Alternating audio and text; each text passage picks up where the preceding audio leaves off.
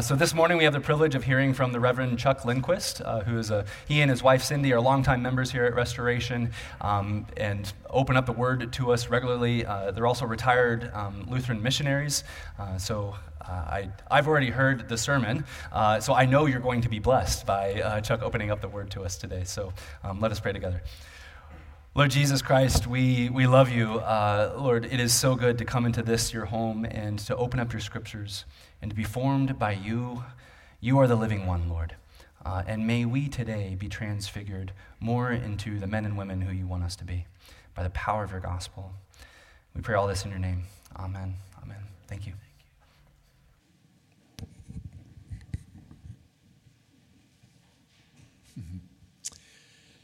Grace to you and peace from God our wonderful Father and the Lord and our Savior Jesus. Amen. Thank you, Father Rick, for inviting me to share with you this morning. I count it a deep honor, and on Transfiguration Sunday besides. Thank you. And thank you, Father Rick, for not benching me a few weeks ago when you learned that I had taken a tumble in the woods and rolled down a hill and broke my ankle and fractured a rib, I didn't tell you, and then got fitted with a moon boot, you see? I might have benched myself, I suppose, if it were not for the counsel of my orthopedist. Believe it or not, at Tria Orthopedics a couple of weeks ago when I went in, right there in urgent care, I told the fellow that I'm a sometime preacher, though you couldn't easily tell it by looking at me, and that from time to time, even in retirement, I may climb into the pulpit and preach. I asked him if he thought it was permissible. I wanted to be a good patient. Oh, yes, he said. Here at Tria Orthopedics, we like to put bones back together again whenever we have the opportunity. But the gospel puts lives together, he said. The gospel puts hearts together, and you should share it whenever you have the opportunity. Maybe you'll even get extra mileage out of your moon boot, he said. So I talked with Rick, and he said it was okay. So let me tell you a story. I've got a transfiguration kind of story to tell you. It's a story about a busted life that I saw right before my eyes, transformed and restored, healed by encounter with the shining, glorious, amazing light of Jesus. Once upon a time, some many years ago, while Cindy and I were still living in South America in the high Andes, I sat down on a Saturday morning to read the news. In those days, it came printed on paper. This is a long time, maybe before your time, but a woman named Martha came calling at the gate. Martha was a member of our little congregation. I was at the time serving as the congregation's pastor. It was something like Restoration, I suppose, just getting underway, kind of a lively sort of place, a lot of fun, a lot of young people. Pastor, she said, you must come with me to my home today, Martha said. My father has returned after many long years away, and he is broken. He is dying. He may die, in fact, today, and he wants to find peace with God. Okay, there weren't a lot of things that would get me out of the house that Saturday morning, but this was one of those things that church planters could hardly ever resist. We climbed into our old Land Rover and made our way across the city to Martha's home.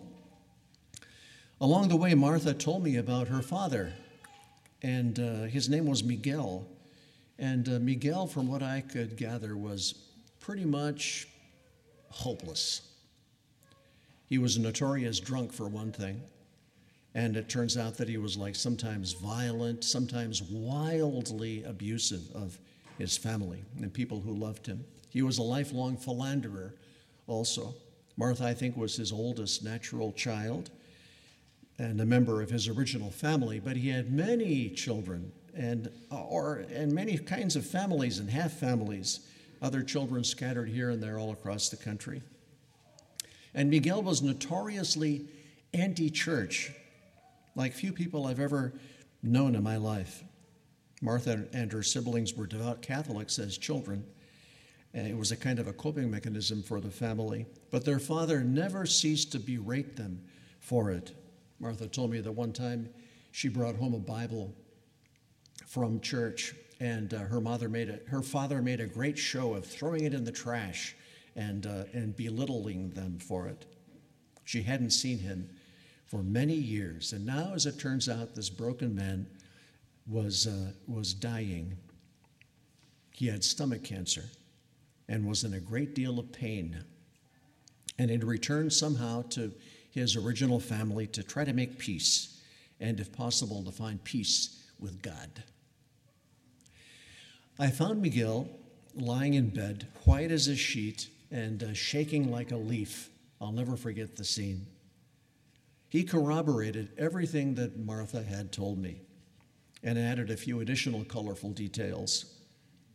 He wanted me to know that he was like a thoroughly rotten individual, and he made it easy to believe.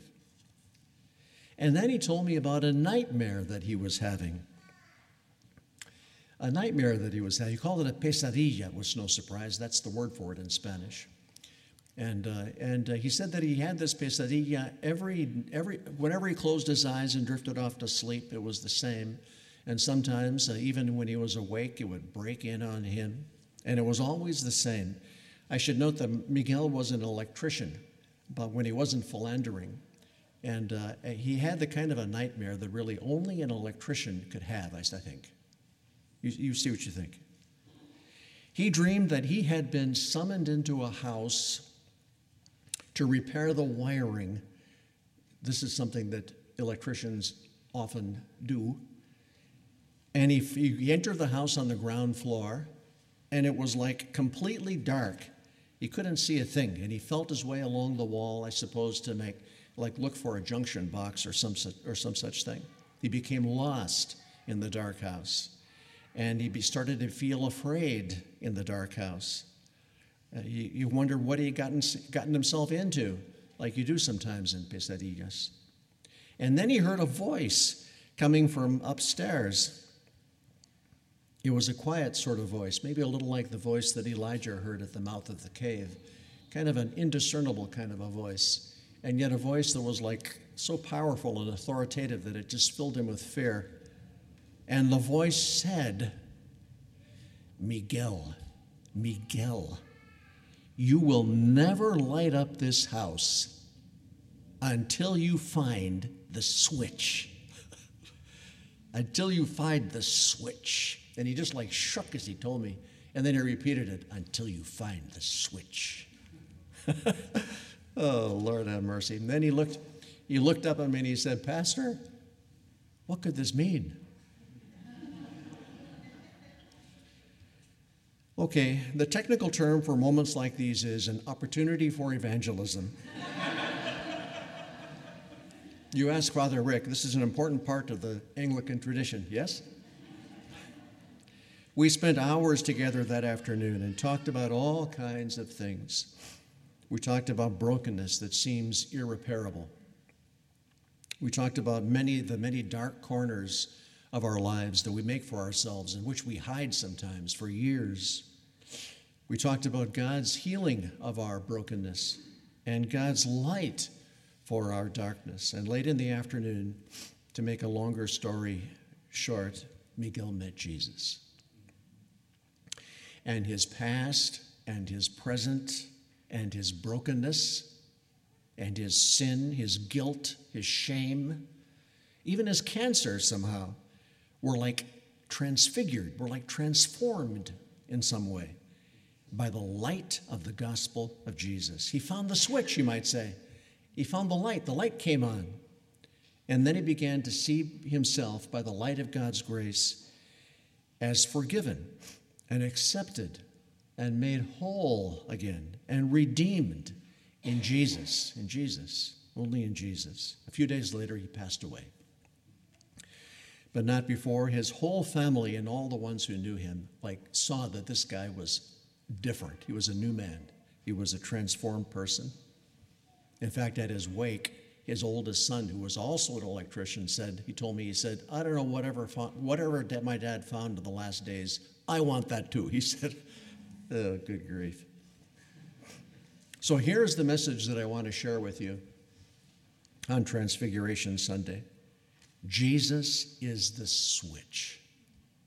Jesus is the point of contact between the power of heaven and the darkness of our lives. Jesus is the switch. In Jesus, light has invaded the darkness. In Jesus, heaven has touched earth. And what was locked away upstairs has come on down the hallway to meet us. God himself has taken on flesh and filled our night with day. In Jesus, the light breaks through. And then we begin to see everything new. We see everything new when the light comes on. We see Moses in a new light, yes? Here he is on the mountaintop with Jesus. Moses, it is said, you might remember from Sunday school, had an unusually shiny face. But it's not the face of Moses that's shining here. Jesus illumines Moses, not the other way around. The law is illumined by the gospel and not vice versa. Now we understand how the law works and how Moses works. The law is not about hauling ourselves up by our bootstraps. It's not about reaching the bar or measuring up. And it's certainly not a condition for the gospel. It's not about some kind of heavenly scorekeeping. The law isn't an end in itself. The law is like a schoolmarm, to borrow an image from St. Paul. It leads us by the hand to Jesus. And we see Elijah in a new light. He's up on the mountaintop with Jesus too.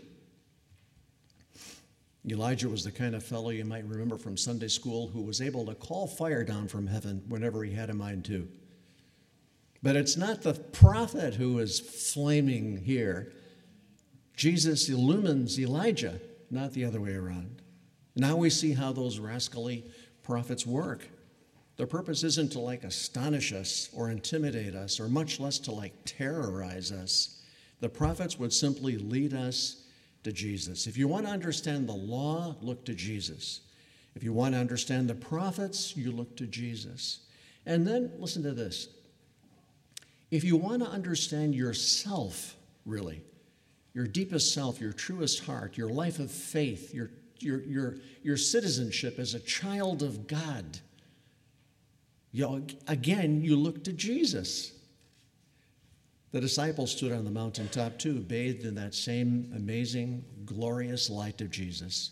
The disciples did, and so do you. St. Mark employs an unusual word to describe the transfiguration of Jesus. The word is employed precisely twice in the Gospels, once here and once again in Matthew's account of the same scene. It's the word from which we derive in English metamorphosis. Jesus was literally metamorphosed on the Mount of Transfiguration. It's the kind of word that once you hear it, you're not likely to forget it. This is Metamorphosis Sunday, you might say. The word appears precisely twice more in all of the New Testament, and both times in the letters of Paul. But Paul chooses the word to describe something that happens in the life of the believer, something that happens to us. And Paul is the kind of guy who chooses his words carelessly. In Romans chapter 12, Paul urges metamorphosis of our spiritual lives by the transformation of our minds, he says. And then in 2 Corinthians chapter 3, Paul says, when one turns to the Lord, the veil is removed. With unveiled face, beholding the glory of the Lord, we are being transformed into the same image from one degree of glory to another. The word is metamorphosis. We're being metamorphosed from one degree of glory to another. In fact, J.B. Phillips, that great Anglican translator, uses the word transfigured. We're being transfigured, just like Jesus somehow, to become from one degree of glory to another, to be more like him who we see. Paul pictures himself on the mountaintop, transfigured with Jesus too. He pictures the Corinthians, and he pictures the Romans. He pictures Minnesotans on the mountaintop, bathed in the light of Jesus and covered by his grace and clothed in his love. When one turns to the Lord, the veil is removed. I remember a beautiful chorus when I was a young man. I was once, believe it or not. And I was attending the Jesus People Church on Cedar and Riverside Avenue on the West Bank. I am covered over by the robe of righteousness that Jesus gives to me, the chorus goes.